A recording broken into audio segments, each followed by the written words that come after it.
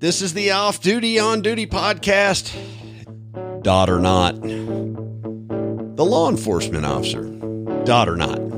I'm your host, Brian Eastridge, and welcome to the podcast, part of the concealedcarry.com podcast network. The Off Duty On Duty podcast, we take topics relevant to today's gun owners, and we tackle them from the perspective of everyday concealed carriers and the perspective of on-duty and off-duty law enforcement officers to give you all the angles of discussion. Today, I'm joined by Hany Mahmoud again. Today, we're going to talk about dots and dots for cops being the micro red dot optics, MRDS, for your duty gun, right? So we're going to talk a little bit about that. And the reason I'm having Hany on today is because last week we had Riley, and he's doing excellent in competition with carry optics. And we're going to talk the law enforcement side because Hany trains and certifies firearms instructors and law enforcement officers to carry an optic mounted pistol. Before we kick it off with Hany, this episode is going to be brought to you by Mountain Man Medical. Mountain Man is focused on two core principles. First, build med kits and trauma kits that consist of name brand and proven tested components. Second, they make them the most affordable of any company on the market. Check out the full lineup of products and kits at mountainmanmedical.com. Remember, LEOs, firearms instructors, and other professionals, you can save up to 15%. Carry a tourniquet kit, guys. If there's one piece of information and one piece of advice that I could give you after being in the military and law enforcement, that is carry a flippin' tourniquet and get one through Mountain Man Medical. Honorary sponsor today, of course, is EDC Belt Company. Those of you may or may not know, I am the co-founder, co-designer of the Foundation Belt, available at concealedcarry.com. It is absolutely the most comfortable and functional carry belt on the market. Well constructed, and it's priced at under $50. Infinitely adjustable, low profile tri-glide buckle. It's hard to beat. Let's bring in our guest, Hany. Yes, sir. All right. Welcome back for yet another week of rabbit hole exploration. We'll do the best we can. We have done well at it thus far. Before we dive off into what I have kind of comically dubbed Dot or Not, not to be confused with the, you remember the old website. Anyway, we got a little mailbag this week, and I wanted to go over a couple of them. Yeah, so Keith sends us interesting discussion, and this was on weapon-mounted lights, the one we did with Steve Moses and Jacob Paulson. And you and I, we kind of had to scrap that one. We had some audio problems. So we've got one floating around there in cyberspace that never came to fruition. But Keith says, interesting discussion, and thank you all. Well, thank you, Keith. One potential feature for non-police use, which was missed, is the strobe function on some lights. I am a retired police officer, but have a light-equipped pistol which turns on the strobe when drawn from the holster. Perhaps wishful thinking, but maybe when an assailant gets, quote, strobed, he would, as a reflex, turn away and maybe make a quick decision to disengage. Maybe. Thoughts appreciated. Hany, be gentle. Well, generally am. I think that the function has a lot of merit, and I know guys that really like it. I've never really seen anybody use it or teach with it in training in terms of outdoor settings. Generally, people see it as like an advantage when you're going into rooms and things like that. The reason why I say that is it really doesn't have anything, your eyes have nothing to do with inside or outside, but I think it's a matter of proximity, because when you're inside a structure, they could be very close, or they could be, at the opposite end of a room, or they could be in lots of different places. When you're walking out and about with people, generally the attack tends to be very, very close. And they usually, have a bead on you and know what you look like. And you're not just a light that comes out of nowhere when you're using it in a structure. Right. So I don't know if it would give you the same kind of advantage as outdoors, like walking across the supermarket parking lot, when the guy's already eyed you and sized you up and decided to do something. But that's an interesting question, and it's one I've never seen taught. Well, I think I have used them in both training and Accidentally, to be honest with you, because I didn't understand the whole 10 tap feature on my first Streamlight TLR1S, and I didn't understand that the S stood for strobe. The only thing that I took away from his comment here, we appreciate the feedback, Keith, is the light equipped pistol, which turns on the strobe when drawn from the holster. I don't recommend that. I have seen those holsters. I'm not a big fan of when I have to draw my holster, draw my gun from the holster, the light automatically comes on.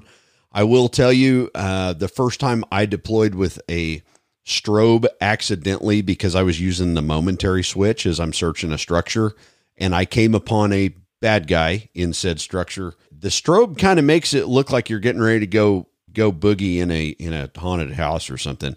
I didn't really find that it did anything other than make my visual orientation just as bad as it did the suspects. And I double tapped it and went solid light.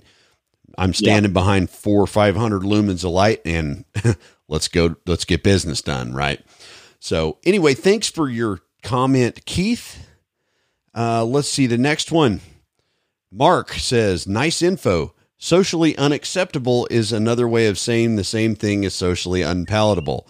So I think he was, he was referring to, I've been using the word socially unpalatable, that little phrase, for a little while. He commented on that in reference to the things that gun owners do that LEOs don't appreciate. We use the pros that we use. So, well, and I can go into that just a bit. I'll touch on it for Mark here. Socially unacceptable means it is not okay, right? Socially unpalatable means it might be okay to do it, but people are generally going to reject it. And you know what I'm saying? So it's like a little bit less than completely socially unacceptable. People are just going to look bad at it, right? That's kind of my take. This is from Rick. I felt like you guys went way too long on the open carry issue. We get it. When I listen to these podcasts, I don't have a lot of time to sit around and listen to old stories. I think a lot of your listeners would like it if you got to other points quicker. It was very interesting. Thank you, Rick, to hear the 3 things you don't want to do to upset LEOs. I'm a new gun owner with my concealed carry license here in Minnesota. Thank you, Rick, for being a responsible citizen and carrying a gun. I'm trying to learn about kudos to him. Yes, I'm trying to learn about the do's and don'ts of many topics. Please, in the future, try to get to each point maybe a bit quicker, and that would give some perspective to the point making. Thanks for your time. Well, Rick, I appreciate the constructive criticism. Hany and I, being cops, we're not easily offended by much. And sometimes we do tend to dive off in the rabbit hole. And that just goes from, I think you and I are at about 52 years of combined law enforcement experience at this point. So it's certainly well into the 40s. Yeah. If not in the 50s, it's well into the 40s. And for 2 guys as young and handsome as us, we have a lot of stories to tell from a lot of experience. So thanks, Rick. We will try to get to the point quicker. And our last one from Angela says, I'd love to be able to listen on Podbean. Angela, do me a favor, concealedcarry.com. They are carrying this podcast, and they are the promoter of it. If you want to hear it on Podbean, well, now that I've read it out loud, we'll have our people talk to their people and see if we can't make that happen. Thanks again for everybody that wrote in. If you get on the website, there is a contact form on there. I won't say a contact form. It's a comment. You can go into an episode you've listened to and leave comments. You can do the same on iTunes and all the other podcast platforms. So hit subscribe, leave us a good review. Now that I've gotten all that out, to dot or not, or all not. Pretty good. Well, thank you. I'm working on my shtick, man. Like, I'm trying to be somewhere between Howard Stern and David Lee Roth. Well, the best I can do is try to be Michael Anthony, I guess. Stand there and look happy with a bass guitar. Exactly. Hey, you know what? Little musician humor. You know what you throw to a drowning bass player? His amplifier. I'm sorry. For those of you that play bass, we love you. Guitar players. Oh, man. You know, I've got one more, and then we'll dive off into dot or not. Do you know what they call the guy that hangs around with a bunch of musicians? That would be the bass player, I assume. No, the drummer. Thanks. And any of you all that are musicians that tune into the show, I sincerely, that's almost like the cop humor version of musician humor. It's nothing personal. God bless you, bass players and drummers. And I respect them all, because I can't play anything. I can't play anything. Well, this year at TACCon, I'll bring a couple of guitars and I'll at least show you a G chord. So, oh, okay, perfect. So the reason, like I said in the intro, that I got you on board today is you spend what I would call a fair amount of time training and certifying police officers and firearms instructors on how to not only run a gun with a dot, but how to teach people a dot, right? So last week's episode, we had Riley Bowman, and I mentioned this earlier. He is slapping cheek and leaving a mark in the carry optics. USPSA. I saw a clip of him, and I believe he's running a SIG 320, isn't he? Yes, a 320 that's all gray gunsed. Yeah, gray guns, definitely. And he was doing some impressive shooting. Yeah, to say the least. Yeah, and I don't know if you saw the video of the bill drill that he did, but that's the one. Yep. Yeah, I was thinking, on my best day with my best tuned gun, I would be hard pressed to pull the trigger that fast and do it with a measure of accuracy. I know that if I remember correctly, I think he was in the 1.7s, wasn't he? Yeah, it was like 178 or something like that. Yeah, something like that. And that is beyond my ability. Yeah, my best bill drill ever. Now this was with a tuned, an Ernest Langdon tuned Beretta Elite LTT, which we all know and love. I did one just talking trash one day, and I had not shot a bill drill in years, and I stepped up and knocked one out in about 2.6 clean. And everybody was like, and I was like, was that fast? I guess because I don't shoot USPSA anymore. So I had like no measure, and I don't think I could have done it again without a lot of practice beforehand. Yeah. I don't shoot USPSA anymore, but in my shooting growing up years, I did shoot USPSA. Yeah. And so to me, it's a drill. Or it's I don't really use it as a drill. I use it as a kind of like a pace setter, or to see how I'm doing. I use it as one of the many tests that I do on myself from time to time. So I don't practice it, but every once in a while I will touch base and do it like 3 or 4 times a year, just to let me know. It lets me know, because it's a good drill that shows you how good is your draw speed, how good is your first time to first hit. It shows you whether your splits are consistent, and it's got a very reasonable, accuracy zone in the A box. So I think it's a very good test, and so I do it several times a year, but I never practice it. So I just kind of use it to take my pulse, so to speak. On an average day, I'll do it in 2.3. Mm-hmm. And on my best day, I might squeak in like a 1.95. Yeah. But I can, whenever I test it, I'm usually right around 2.25 to 2.35. In the 1.7, I was very impressed. So, well, I got to hand it. Yeah, I got to hand it to Riley. We've talked over the last couple of years about different things, and that dude is taking spoonfuls of USPSA and just chewing it up. I love it, man. I love to see guys do that.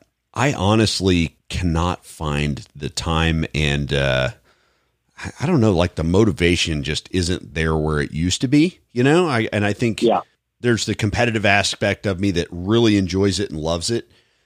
The flip side of it is, if you want to get to the level that he's shooting at, that is a huge time commitment. And a lot of guys that start into that sport, I'm like, you gotta manage your expectations, because it's a long journey to get really good at it. And so kudos to Riley. But the main thing that attracted me to his methodology there was he's running a dot. And I thought, perfect guy to talk to civilian and the competition aspects of the dot, because he's running it extremely efficiently and extremely effectively. So let's talk about it from the duty aspect. And before we dive off down the rabbit hole too far, people have accused me over the years of being anti-dot. So I'm going to clarify my position on red dot equipped handguns right now. And I'll sum it up like this.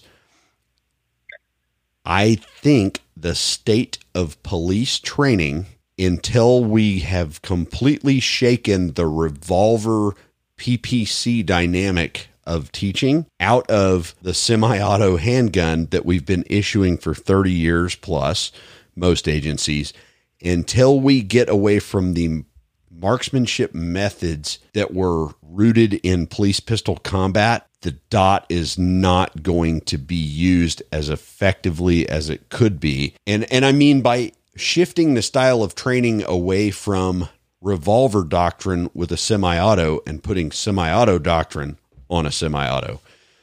And I see that with a ton of agencies. They're still teaching the way that we taught PPC back 30 years ago.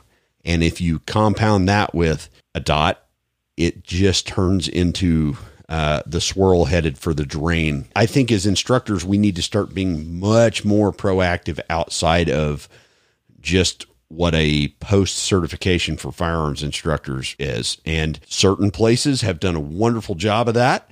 And certain areas of the country that I've been to, I still see the same rehashed stuff from 35 years ago. So when those people ask me about dots, I'm like, it's pointless. You need to figure out how to train like this. And once you do that, the dot will make sense. But until you do that, you're compounding a problem. So you're finding a solution to a problem you already have the solution for. So that's just my take. So I'm not anti-red dot, guys. I'm not. Wow, your take on it was a lot more complicated than mine, but okay. Yeah. And being a military guy, dude, I am biased towards one particular red dot company. I won't mention their name, but they are tubular, and everybody in the Army infantry has one, and they seem to hold up pretty well. And because when I was there when we got them, and I said, you're going to give me and a bunch of 19-year-olds that are full of testosterone batteries and glass. This is a recipe, and it's not a recipe for making soup. Well, maybe soup sandwiches, but it turned out that they were durable enough to endure the rigors of a 19-year-old that could break a rock. Well, my take is a little bit different than yours. I never thought of it in terms of what was holding, training back as being rooted in PPC training. Now that you mention it, that makes perfect sense, because it actually makes sense. It gives sense to a lot of things that I've seen that didn't make sense to me as to why I saw certain agencies doing certain things. And as you know, with a lot of things in training, as it gets passed down, it's like the old telephone game. When it gets to the last person, the message is lost. Right. And so oftentimes I see agencies doing things in their training that I think it has been passed down and it lost sight of the original goal. So to give you a real quick example, one of my main training partners, until their firearms instructor finally retired about 4 years ago, a regular part of their qual was to shoot 2 to the body. Then you had to do a tactical reload, with basically retaining the magazine with the rounds left in it, and then 2 headshots. And that was timed within a certain amount of time. Okay. Now, when you think about that for a minute, I'm not a huge fan of tack loading. I think you should teach it as a useful skill, but it shouldn't be something that you are meant to do under stress or time it, because that speaks to the exact opposite of what it's for. You're supposed to do a tack load during the infamous lull in the action. When you put somebody on a clock, it's kind of like, with the urgency of making another shot, well, then why would you not be just keep shooting or doing a speed reload? But Right. that's an example of having lost sight of the original goal. And so I do see a lot of that. As it relates to dots, I think that I'm glad that we are creating a new generation of firearms instructors that the way we teach the presentation and the way we teach them to come up on target and teaching them the elements of target focus as opposed to front sight focus, at certain distances. That's a whole other rabbit hole. So we might leave that for another day. Yeah. But once you learn that the way you aim with a pistol is ever changing. So, and that may sound like outright heresy, but at 3 yards, my aiming and the way that I teach it is my sight picture at 3 yards is essentially metal covered by meat, to quote, I think, Jim Cirillo. So if I can see the slide of my pistol and it is in the center of a whole bunch of targets, then the round is going. That's not unaimed shooting. That is aimed shooting. It's just what I'm aiming with changes. As I get further back, maybe I'm at 5-6 yards. Do I need more than my front sight? And for me and for everyone that I've taught, you don't. When I get further back, then is the front sight anywhere at 7 yards? Is the front sight within the notch? It might be high, might be a little low, might be a little left, a little right. But if it's in the notch and you send it, it's going very close to center, and it's much quicker. And then as you go back, and then when you're at 25 yards, well then, then we teach the classic equal height, equal light. The front sight needs to be at the exact same height as the rear, equal amounts of daylight on the front, on either side of the front sight, and so on. So what is an acceptable sight picture, to me, changes with distance. And it's not based on a set distance, because everybody's different. The way I teach it is always, am I seeing what I need to see to make this hit? We go from there. Yeah. So that is something that I think when you're teaching a canned program, it is very difficult to have the time in place to, one, establish marksmanship fundamentals, and fundamentals change at distance. I don't shoot the same way at 3 yards that I shoot at 5 yards, that I shoot at 7, 8, Absolutely. 10, 25, 50 yards. I don't shoot the same way. I don't apply the fundamentals in the same method. So when you teach kind of a canned program, you have to tailor it to, I won't say lowest common denominator, but the most simplified version. And I think we've taken the most simplified version and complicated it to the point that everything becomes hard focus on the front sight. I have the conversation a lot with instructors that I tell them hard focus on the front sight causes and induces more misses than it does accurate hits. The reason being is new shooters will, I've kind of quantified it as panic grip. They will see the sights exactly where they want them, and they will clamp down on the gun, and the shot goes low left. So my point being in that is, when we now have this red or green ball that's bouncing around and it's never still, we can compound that if we continue to teach relaxed grip on the gun, feet shoulder width apart, natural stance. I'm sorry, there's nothing natural about shooting a handgun.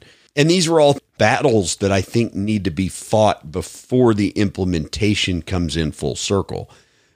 But I'm seeing a lot of agencies that have gone, okay, revolver theory was great for revolvers, and we don't dismiss it, but we've shot semi-autos for 30 plus years. Let's teach people to run a semi-auto with a reciprocating mass on top, not a rotating cylinder that causes all kinds of other anomalies to occur.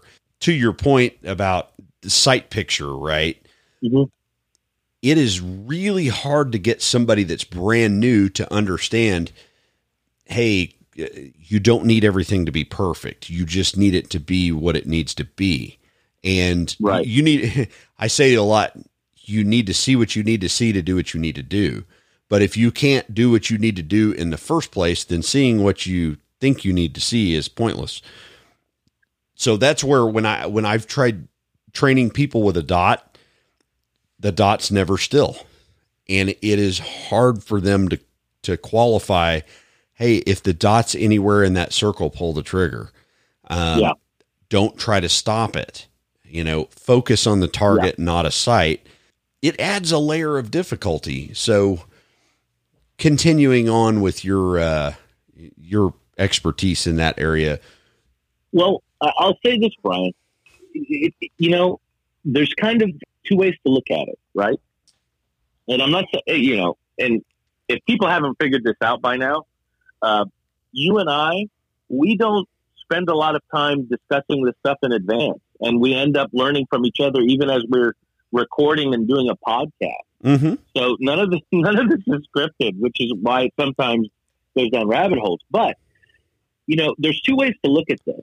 You're looking at it slightly from, these are the problems that I see in the implementation of a red dot on a pistol in a department-wide, use a graduate school word, paradigm. Mm-hmm. As opposed to perhaps other people are just looking at it as, okay, red dots on pistols. What do you think? Because they're kind of two different problems. One is how to run a gun problem, and one is the agency's A, training cadre, B, experience-based, and C, amount of training they're willing to do. Will that mesh well with a red dot? Which is an important question, but I think that's a slightly different question. Yeah, and one of the things that I struggle with a lot is people asking the wrong question. And I'll give you an example of that. Hey, should we implement red dots to make our qualifications and our proficiency go up? And my question is, qualification and proficiency have nothing to do with running a dot. The better question, I think, is, are we training people in a method that will lend itself to using a dot effectively? In a lot of agencies I've dealt with, the answer is patently no. So that's kind of where I see that. When we go, like talking to Riley with civilians, it's like, dude, go for it. Go jump in both feet with a dot. I have to think about hundreds of people and batteries and glass and weather and all these other anomalies, to use a graduate word, all these other variables that are out there and anomalies that are out there, that it may be detrimental. So we have to address it kind of in reverse. So instead of, hey, this is a tool that I can implement that will help me and I'll train around it. Meaning that's the centerpiece of training, to kind of the reverse engineering of, well, now we've got to train for it. I agree with you. On the one hand, you can look at it from the, how do you implement it for a whole bunch of people within a law enforcement construct, and then the other way to look at it is working backward from the dot, which is, okay, so what is your opinion of using a dot on a pistol for personal defense, and how do you go about getting proficient, and what are its advantages and disadvantages? Those are kind of two different things. Yeah, they're very different. They're both valid, but they are two different questions. And for me, I'm lucky and in a unique position in that we have. I always lose count of the number, but we get cadets from approximately, I don't know, it's somewhere over 20. I don't know whether it's 23 or 26 agencies. And our in-service classes, they could be from anywhere. They could be from within that 23 to 26. They could be from the next county over, which would be Dallas County. They could be from. We get guys that come from 150 miles away to take classes from us.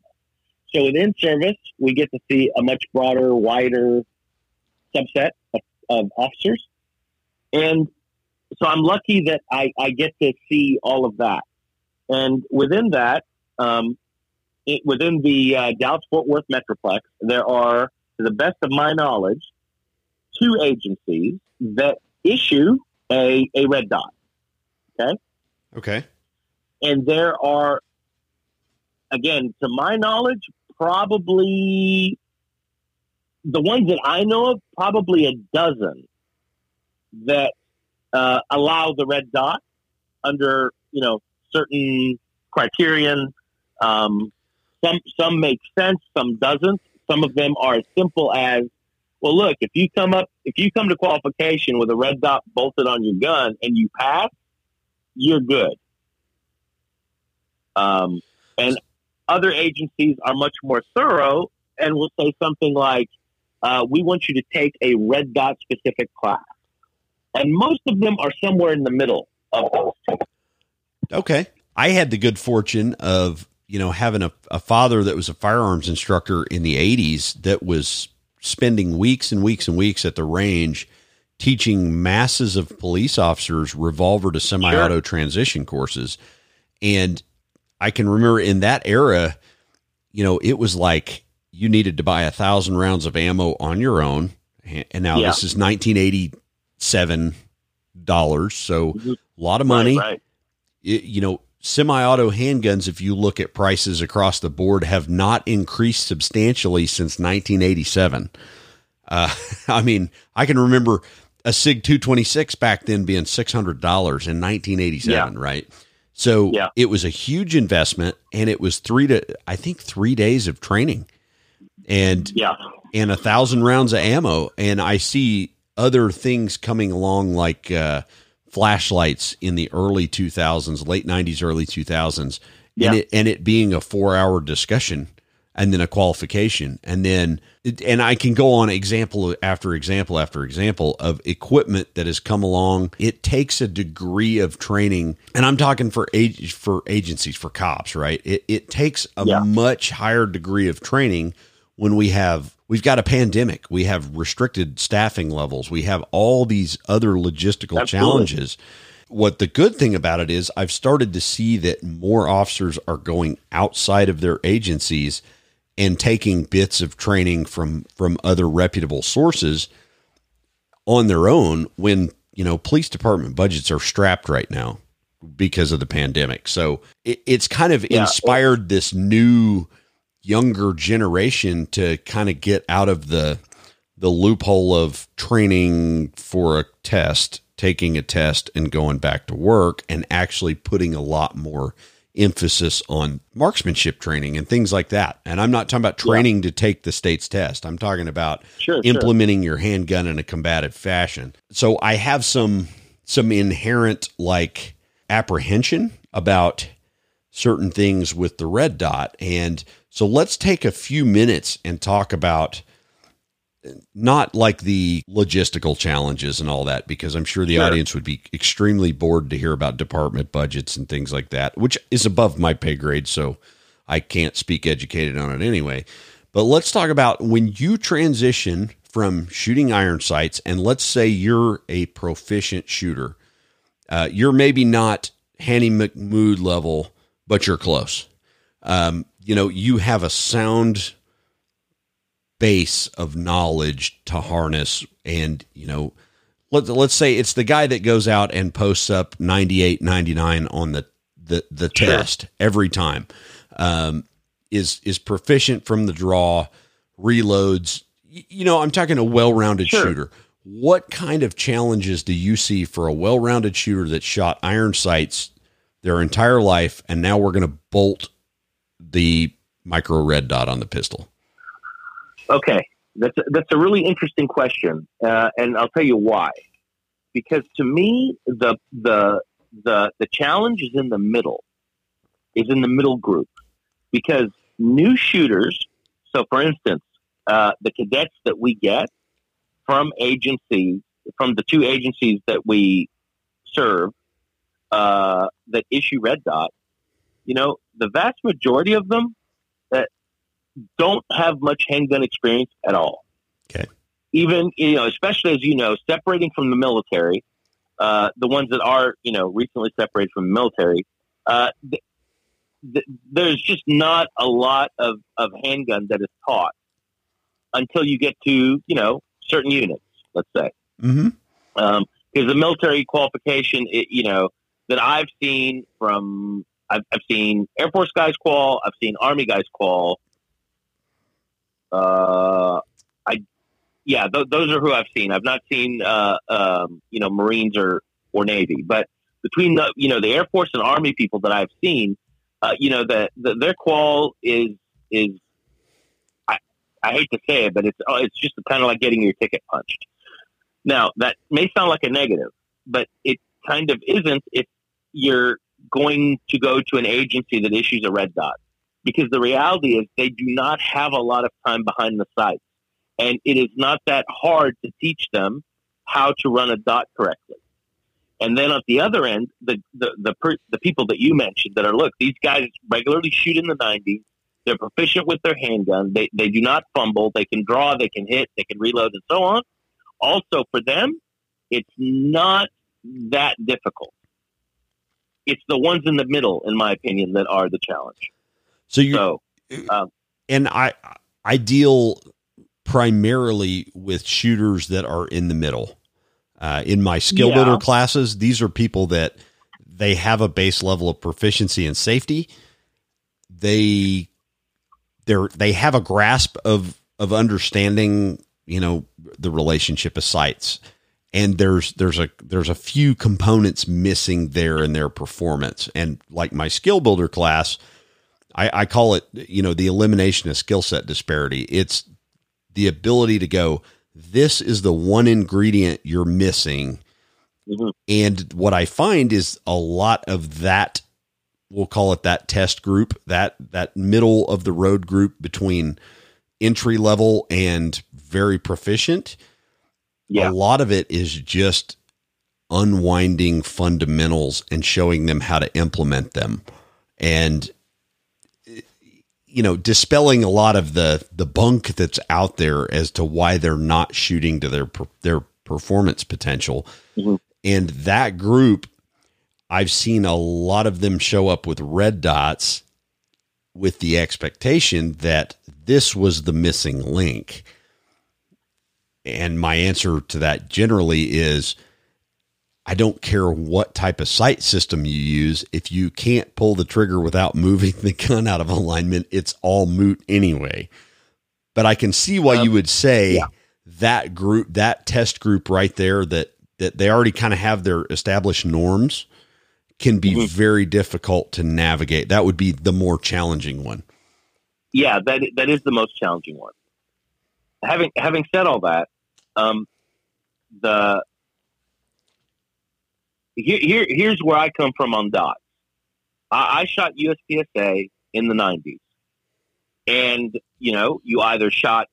I think back, obviously, open has always been open or and limited. Then, when I first started, I think it was still called stock rather than limited, and then it became limited, and so I shot people's, open guns with a red dot. And back then they were Tascos. And then later they became Seymours.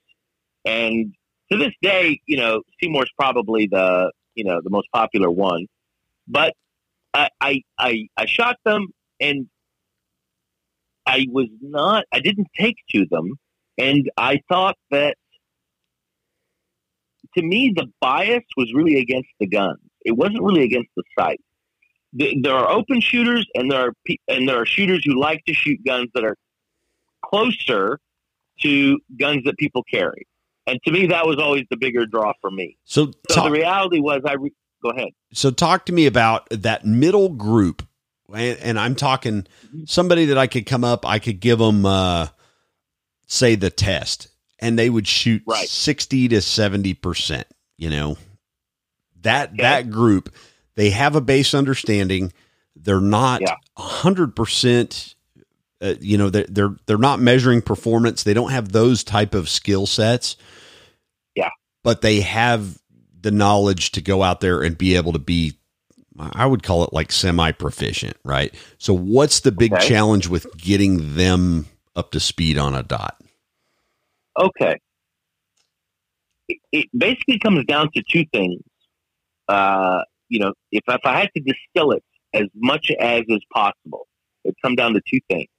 One is the idea that you are looking through rather than at.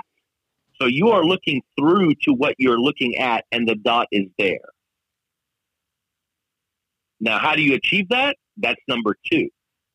The way you achieve that is you have to alter your presentation. In its most succinct way that I can think of, basically the pistol needs to come up more before it goes out more. Because in a normal presentation, most of us, after our hands meet, they may be about a foot away from our body, and the pistol is still kind of below line of sight. And then as you extend further, it ends up at shoulder height. And it's a perfectly good way to run iron. With a dot, it has to come up more before it goes out. And if you can do those two things, which is alter their presentation, that whether you teach a 3-step draw or a 4-step draw, I'm sure there's a 5-step draw too, but basically somewhere between when the pistol is drawn, rotated, and the hands come together and you go out towards the target. In that in-between area, the pistol needs to come closer to your line of sight. It doesn't have to be at eye line, but one of the simple tricks that we've gotten from the well-known instructors around the country is that basically, and especially since most people are using a striker-fired pistol instead of a hammer pistol now. Basically, the back plate of your slide needs to come up, like basically at the height of your upper lip, and it needs to come up that way as it's going forward before you finish going straight forward. And that if you can alter those two things, they can get on the dot very quickly. Now, that's distilled. A little less distilled is you do drills where you allow them to see that the dot wobbling is a little bit of a optical illusion. In that, I explain to them, I always ask them, I go, do you feel like the dot is moving a lot more than your iron sights? And invariably the answer is, oh yeah. Now let's think about that for a minute. Can the dot possibly move more than your iron? Well, your eye can perceive it that way. Yeah, sure. Your eye can perceive it that way, but your wobble zone, as we call it, is your wobble zone. It doesn't get bigger with the dot. So once they understand that the pistol is not actually wobbling more, it's just because they have a more precise thing to aim with, it appears to be moving more. Much like when somebody is, and if I'm lucky, they're rifle shooters. And if they're rifle shooters, I explain to them, I go, if you have your hunting scope at 3 power versus 12 power, do you notice that at 12 power, it seems to be wobbling all over the place? They go, yeah. I go, but is it moving more? No. It's just because you have more magnification, it's more precise, your eye perceives every little tiny movement. Whereas opposed to 3 or 4 power, it doesn't perceive it. So once they get that in their head, that the reality is the dot is not moving any more than their iron. Is the dot within my acceptable wobble zone of the target that I'm trying to hit? Press through. And once you can explain that to them, and then they do it, that is like a huge, huge barrier that overcomes a whole bunch of stuff. Yeah. And it takes that explanation to tell them, and we do a drill where basically I stand there and I aim in and I do a wobble that is worthy of a Parkinson's patient. And I have my teaching partner explain to them that is how big my wobble is. And I ask them, does anyone have this big a wobble? And of course they all go, no. And they're right. And what we do is my partner, as soon as he touches my shoulder, I send it. As soon as he taps it, I send it. I don't stop the wobble. I stay within the wobble, and whenever he touches me, I send it. And we do that about 4 or 5 times, and they see that it's like a 5-shot group that's about 3 inches in diameter. Yeah. And I go, that doesn't seem possible, does it?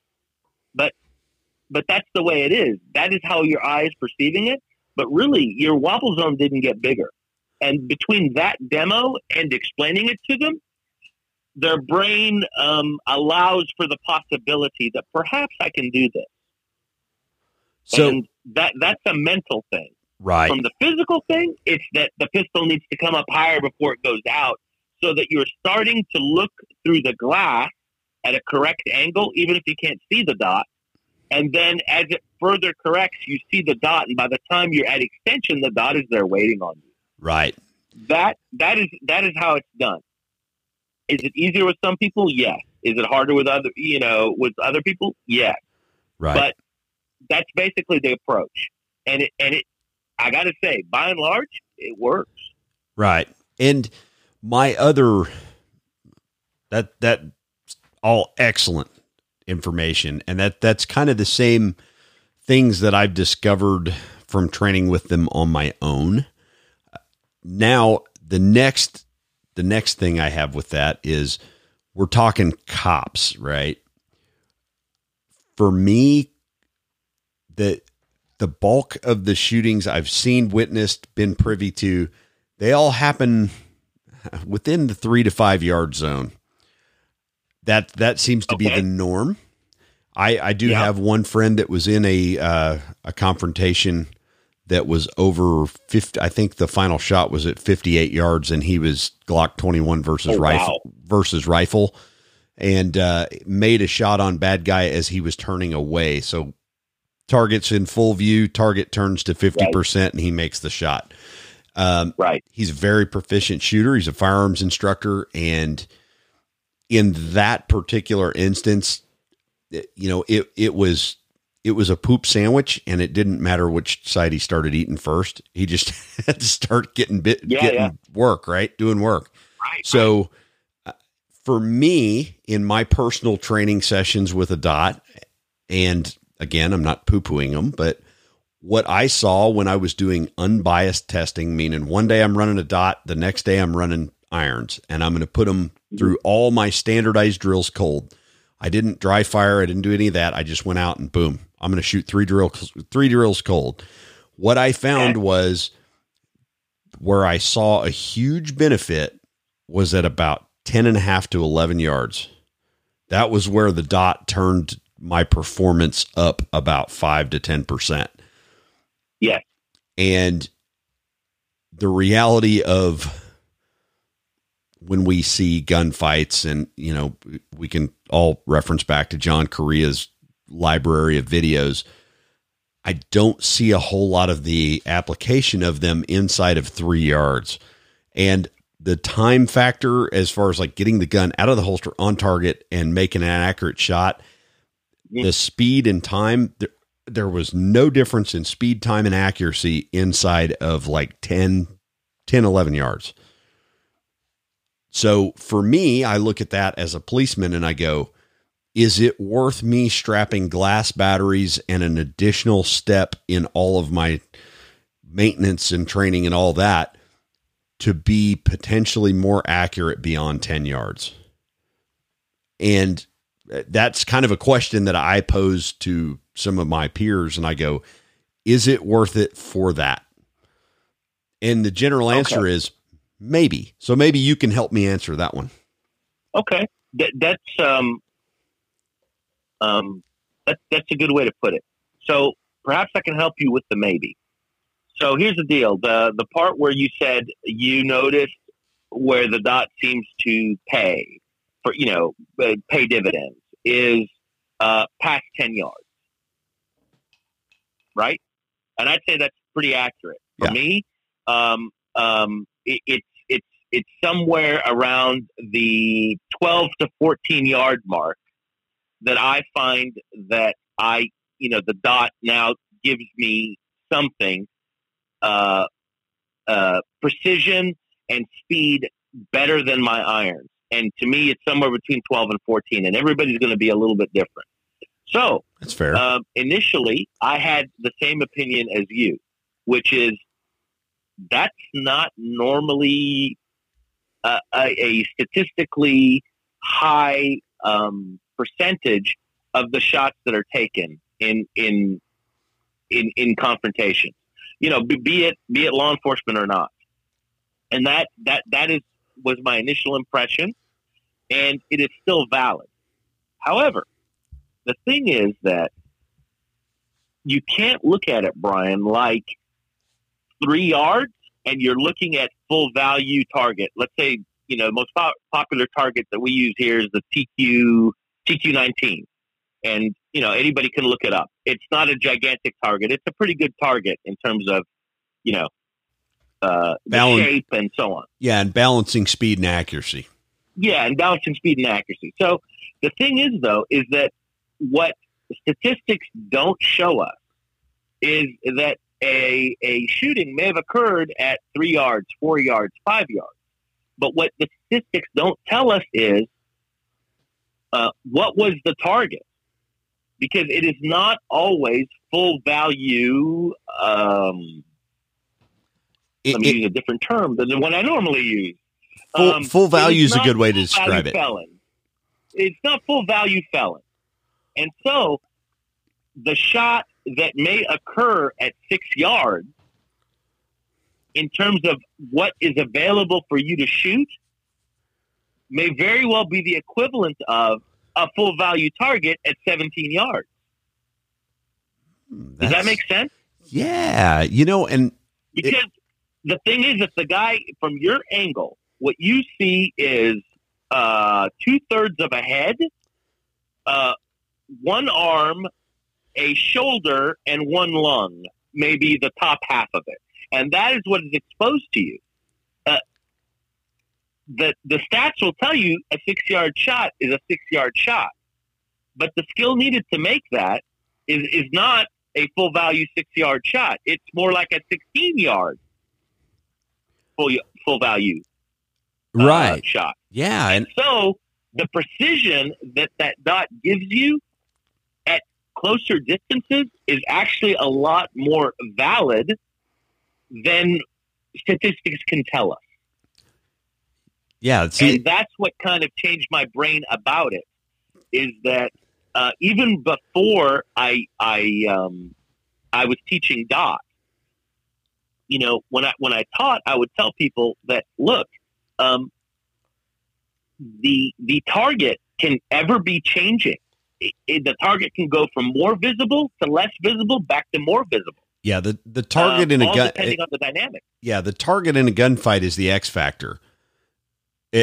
Because let's face it, in a qualification, or as I like to refer to them, a certification, that the target is the variable that we have absolutely no control over.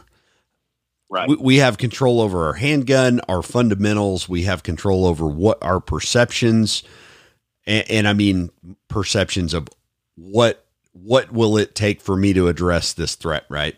But the target is ever the X factor. And the reason I call it a certification is much like a driving test. If you take a driving test on a closed track, there's not the chance that somebody texting on their phone is going to drift into your lane and you're going to have to react to it, right? Because that's the X factor. So we have a certification that says you're proficient enough to perform reasonably, right? We have a standard that you're proficient enough to perform to, but we don't have a way to quantify all of the anomalies out there that can occur. So it's funny you mentioned earlier, we don't pre-rehearse this. You and I really take kind of an off the cuff approach to the way that we discuss topics. And that's by design.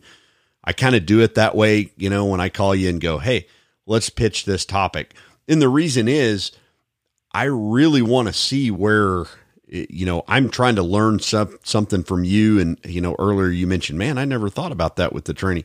Yeah. And that comes out in this. Whereas if we canned it and rehearsed, here's how we're going to go down the subject matter, it kind of gets sterile.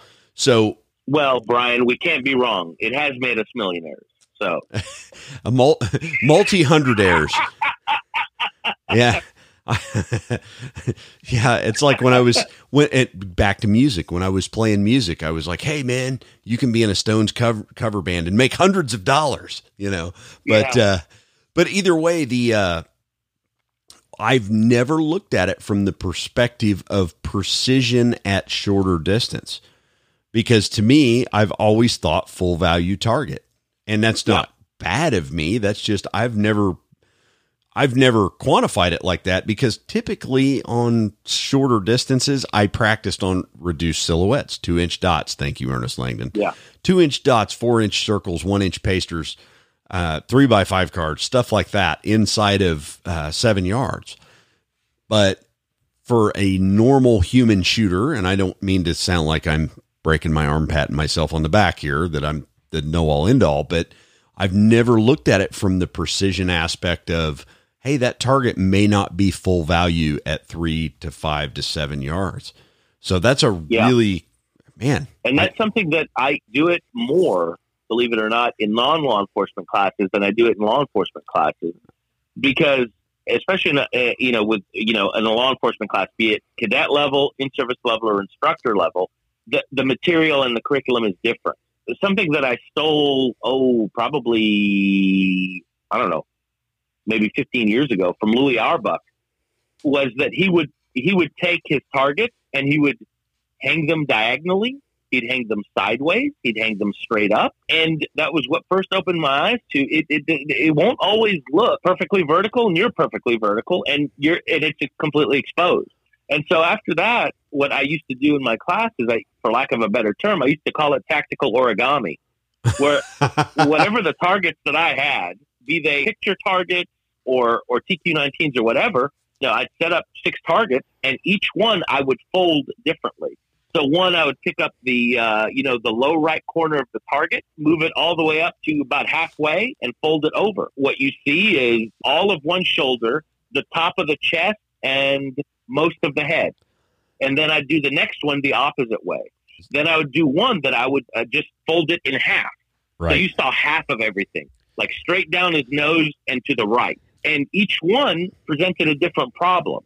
And then that way, in my mind, it was kind of getting the student to take in the idea that target doesn't necessarily stand at you, perfect vertical, I'm mumbling, vertical, and full value. Very quickly, people realize that, there's a lot more precision that can happen than I thought. And I want to go ahead and give you props, because you just gave me subject matter for Skill Builder 3, which I'm in the process of writing.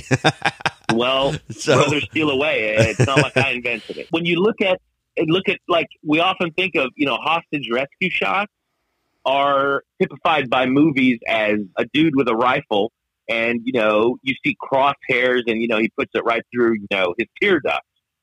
But the reality is that happens a lot more often. And we've had 2 shootings nationwide within the last year that are on full video that were essentially hostage rescue shots. And one went horribly, horribly bad for the hostage. And the other one went very, very well. The hostage he wasn't technically a hostage, but he was an officer, and he was fighting with the suspect.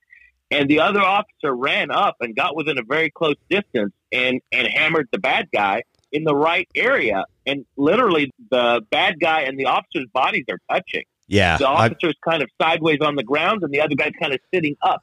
Right. I've showed that video a number of times to talk about threat perception. Like, just because you think the fight's over, the bad guy has a say in that. Absolutely. To bring it full circle back to the dot, the thing is that even for me, the way I first looked at it was like, look, this is not helping me one bit until I get to, let's call it 13 yards. Okay. But as I trained with it more, I realized that 13 yards is not necessarily 13 yards. Basically, the target needs whatever it needs. And it may be a 17-yard sight picture that I need to make a hit at 4 yards based on what is exposed to me in the hit that I need to make. And in those areas, the dot really, really helps. Yeah. I've never looked at it that way. And I think you have changed a large perception of some of my apprehension on the dot right now.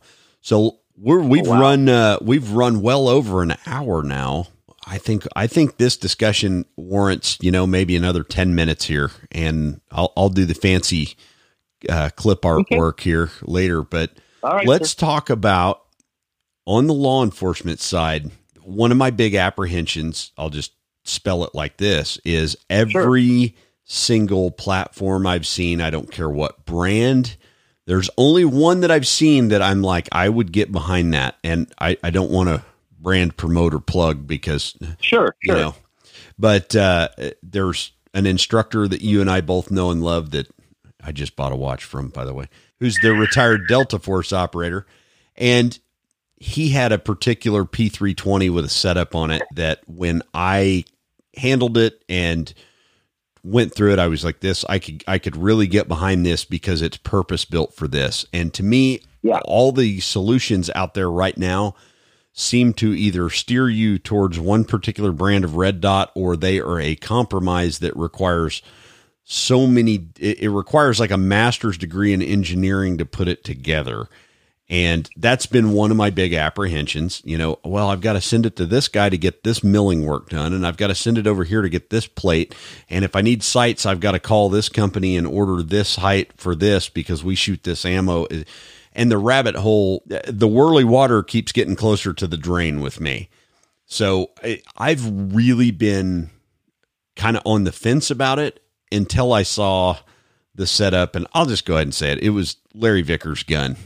I call him a friend. He's a friend of mine. His setup had standard height sights, lower third, an acro, which, we're not getting into brand promoting or plugging and the pros and cons of that brand, but it is what was on his pistol. It was on what was on his pistol.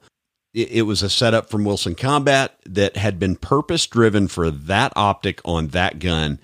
And I got to say, they hit it out of the park. And allegedly, that system is going to become available really soon through a major manufacturer. I thought, there's something I can really get behind because I believe in a fully enclosed emitter. I believe in lower third co-witness and not suppressor height sights blocking the entire window. I believe in backup iron sights. That one to me was finally the one that really I said, okay, now we're there. Now all these other things that are out there in the industry need to catch up. Except that whole platform has not been mass marketed and mass available yet. So I'm like, everybody else needs to catch up to this and do it like this. That's been part of my apprehension. So for the other part of that is once you parlay into that game, okay, now what duty holster do I select? You see what I'm saying? It's like it's a never-ending challenge to try to find the right compromise. And I'm kind of the opinion I want to buy it and it work.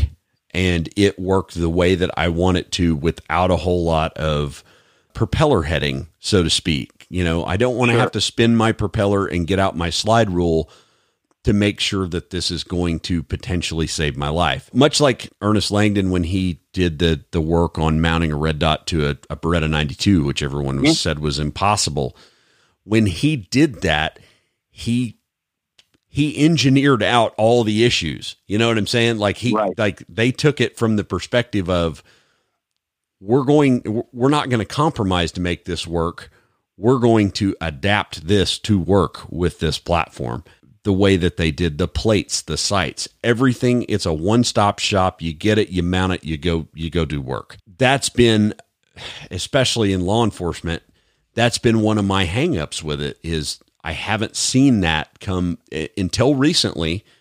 I haven't seen that be the driving force behind it. It's always we're going to compromise our pistol in some way or our plate or our sights to do this instead of we're going to do this and not compromise any of this. We're going to make it an asset and not more liability, so to speak. Talk to that point for just a few minutes. Like what? Here's the thing about that is that you're right, and I will say that what I've seen and tried to keep up with to remain a relevant and useful instructor, within the last 3 years, it has changed exponentially in terms of how usable or adaptable or available a red dot system is. And some pistols are much more conducive to a red dot.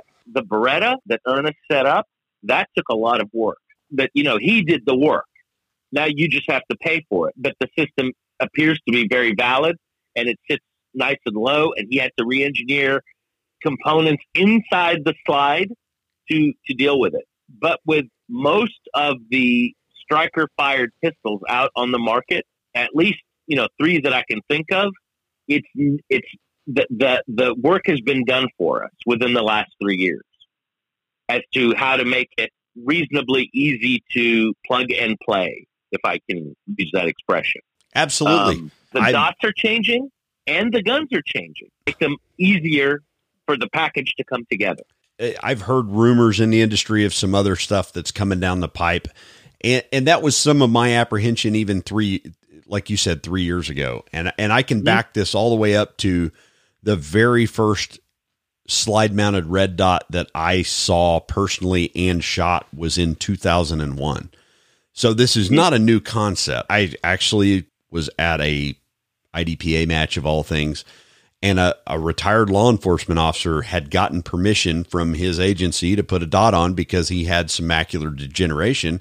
He couldn't see his sights anymore. And then that ultimately led to his retirement, but he had gotten a letter allowing him to do that, provided he had some additional training with it. And he said that was the hardest part. I mean, you're talking 19 years ago. He said the hardest part was the only guys I know that run these are shooting them on open guns, and the optic's not on the slide. So, but he went to Gunsight and a few other places and got some training, and his agency said, yeah, you can do that. He had a doctor and he had to have a custom holster made. I mean, it was a massive investment. It's a lot easier now. It is. It really, really is. Every 6 months, in my opinion, it gets easier.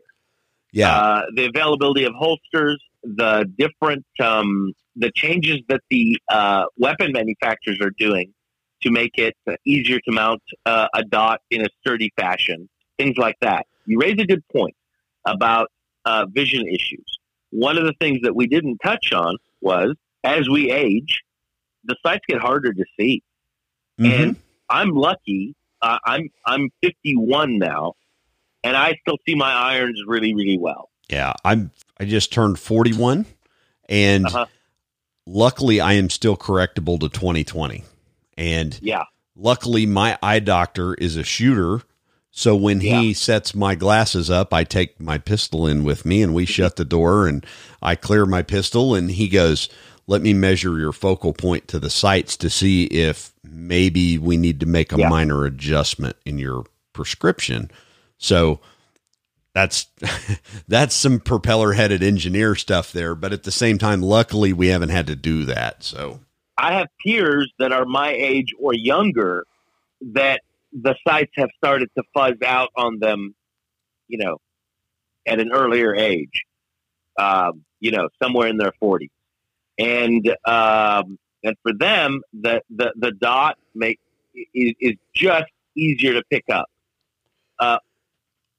That's assuming they're holding it up correctly and they can see it. Yes, it is much easier to see than iron. So the challenge then is getting them to the technique to where they can see the dot quicker. Yeah. And it has been I've seen noticeable improvements with people who whose vision changes. I've literally seen officers from departments. People who aren't in law enforcement probably wouldn't believe that this happens, but I've witnessed it, where on their call, the officer put one pair of glasses on for the 15 and 20 yard stage, and then the 7 and 3, he switched glasses. And the agency was good with that on a call. And I'm just standing there shaking my head, like, really? He's switching glasses mid-call, to have the optimal vision at that distance to see his sights, and you guys are good with this? Well, idiocy occurs. That's why I call it certification and not training. It's taking your driver's test on a closed track. All good information. Interestingly enough, the red dot. Let me throw one last thing. Oh, okay, for go you, ahead, Brian, and for anybody else. When I decided I needed to learn the dot, because I'm an instructor by trade now. That's my main responsibility now. So I got one set up. I did it on a Glock 17, and I, sent off a slide, had it machined properly. I chose one of the more popular dots, and I shot it and carried it exclusively for 3 months. Now, I'm not saying that it takes 3 months. I'm saying that's what I did for me to feel at a level of competency that I can instruct it and really be familiar with it and really get used to the ins and outs of it and figure out what's the best way to teach each hurdle that I found. But that's what I did. And I did that for 3 months. And I didn't need 3 months. I probably think I could have done it in a few weeks to a month, but I went ahead and did it because that way I really wanted to learn it so that I could properly teach it and not just spout little bits that I saw off of YouTube robbed from good instructors like, Aaron Cowan or Scott Jedlinski or whatever, and just kind of take these little snippets from them. But to actually understand it as well as I could, that's what I did as an instructor. I kind of did the same thing. At the time, my agency were still restricted on red dots. It's in the pipeline, so to speak. Mm-hmm. But I invested in my own. I bought a 320 M17 and mounted a Delta Point Pro on it. And I spent about 90 days really engrossed in that. And I did some things with it that a lot of the people who were really proponents of it were not bringing into consideration. And what I mean by that is I started finding there are certain brands and certain things that, when you throw out the 500 lumen gun light, all of a sudden the dot goes away. Yeah. I think some of them have made adjustments. Primarily law enforcement, it's like 7-Eleven. We're always open, but we're not always doing business. But sometimes when we do business, we have to go from a lighted environment into a pitch dark environment. And there are training considerations in there that a lot of the people that were pushing for, we just need to blanket red dots across the board. I'm like, well, have you considered that, hey, some of these, if I have the intensity set for daylight, when I go inside and I flip on my gun light, the dot goes away. That's a problem. That's not good, right? So let's look at how we can train to address these issues. Sometimes I get out of a car that's nice and toasty at 75 to 78 degrees. Sure. And I step outside and there's sleet and there's snow and there's ice. And now I've got to draw my gun that's been in a police car for 4 hours, 3-4 hours, taking phone reports or whatever in inclement weather. And now I get outside and now I've got a big wash of fog and I have a laser light show. So how do we train around that? How do we train around, I just fell and the glass is spiderwebbed in there because ask me how I know. Sometimes when you get out on ice and you don't realize it's ice, your feet cross the plane of your head as you're on the way to the ground. And I landed on my holster one time. It was a beautiful fall, by the way, but, and it was in front of a number of people, but either way, I look at that and I go, okay, that's great. Some of the red dots, I look at them and I go, man, this makes a really good cup for French fry salt and hey, I don't know if you've ever knocked a hot cup of coffee over in your police car. Ask me how I know, and dumped it right into a right into a brand new SIG. And I'm saying, like, there are a lot of things that on the civilian angle, they're non-issues, right? They're, hey, I'm gonna choose to carry this as a concealed carrier, and a lot of those training considerations aren't there that you have in law enforcement. So that's been some of my apprehension. And I think the companies, finally, the industry is driving at those issues, if that makes sense. They're attacking those issues instead of leaving them wrought with ambiguity. So anyway, all of that to say, I think we covered a lot of ground, and we're probably going to have to readdress this topic because, like you said, I feel like the red dot and pistol thing is really akin to the mid-90s PC, where as soon as it hit your doorstep, it was obsolete and you needed a new one.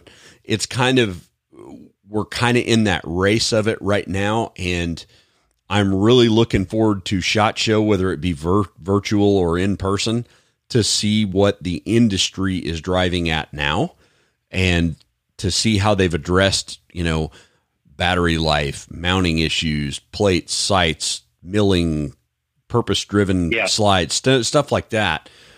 Because with the last SHOT Show I went to in 2018, it really, the industry was really driving towards red dots.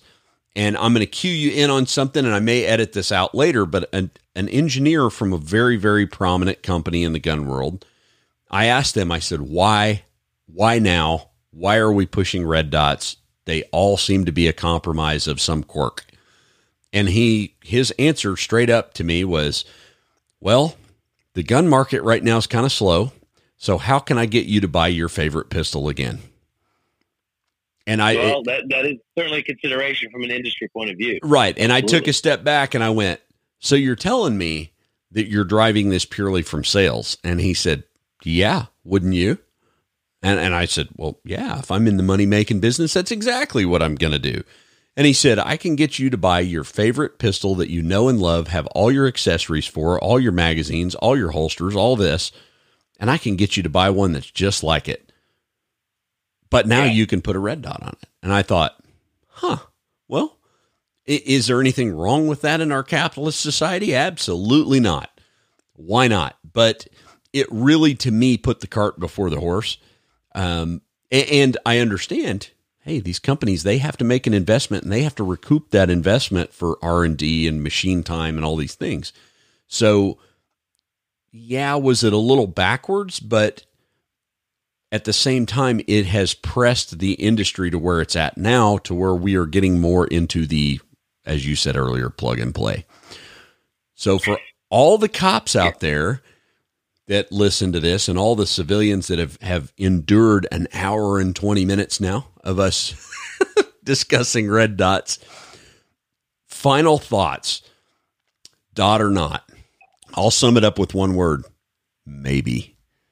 I should have thought about this more, because the idea of yes or no, I think the answer is that for certain people, it is an absolute advantage. And I think that's actually for a goodly number of people. Some people, it will not add much to their skill or ability to hit until it gets to a distance that is not very common in engagement. But by and large, I think the dots are a plus, and I think they will help more people shoot better. Yeah, there's where I can leave it. So, like I said, maybe. Yeah, right. It's a maybe, but mine is a more positive maybe. I think that time will tell, but based on we started this conversation talking about watching that video of Riley, and that there are people performing at a higher, significantly higher level with the dots than they did with the irons. That's not an accident. That just means that they put in the time. So if you're willing to put in the time, shop correctly, get good equipment, and so on, it's worth it. Well, excellent, Hany. I'm going to sign you off. Great final thoughts. Sir. Great conversation for Dot or Not. Please be sure to check out our sponsors, Mountain Man Medical today, and of course, EDC Belt Company. Go find them at concealedcarry.com. Find Mountain Man Medical's Mountain Man Medical kits at mountainmanmedical.com. If you have not already, please do us a favor. Listen to us on your favorite podcast platform, iTunes, Google Play, Spotify, wherever you like to listen to it, and we're available. Click subscribe and shoot us a review. We did a little mailbag earlier and got some really good comments. I'd like to hear more of that. We put this out so that you get the cop perspective and the civilian perspective, and hopefully it's enlightening on both fronts. Thanks again to my guest, Hany Mahmoud, from the great state of Texas, full-time law enforcement instructor. And we will catch you next week for the topic, which is as yet undetermined.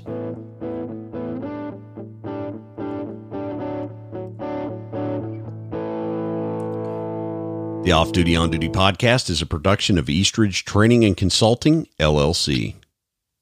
Eastridge Training and Consulting, LLC presents the following content for educational purposes only. Always take proper precautions, follow all firearms safety rules, consult with a competent firearms instructor, and have trained medical staff on hand when operating live firearms.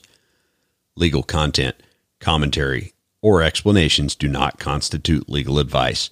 We are not attorneys and recommend always consulting with competent legal counsel when researching or seeking to understand laws and legal application. Eastridge Training and Consulting, LLC, its participants, partners, and affiliates are not liable for any action taken based on the content of this shared podcast.